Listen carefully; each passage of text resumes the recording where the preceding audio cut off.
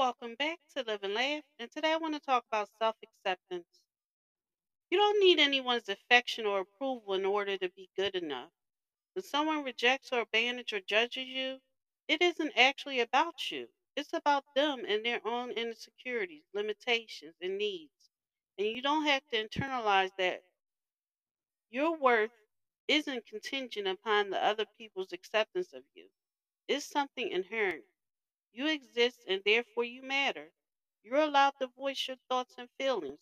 You're allowed to assert your needs and take up space.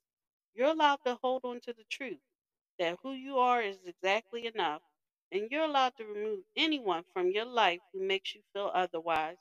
Thank you for listening. If you know anyone that could benefit from this, please go ahead and share it.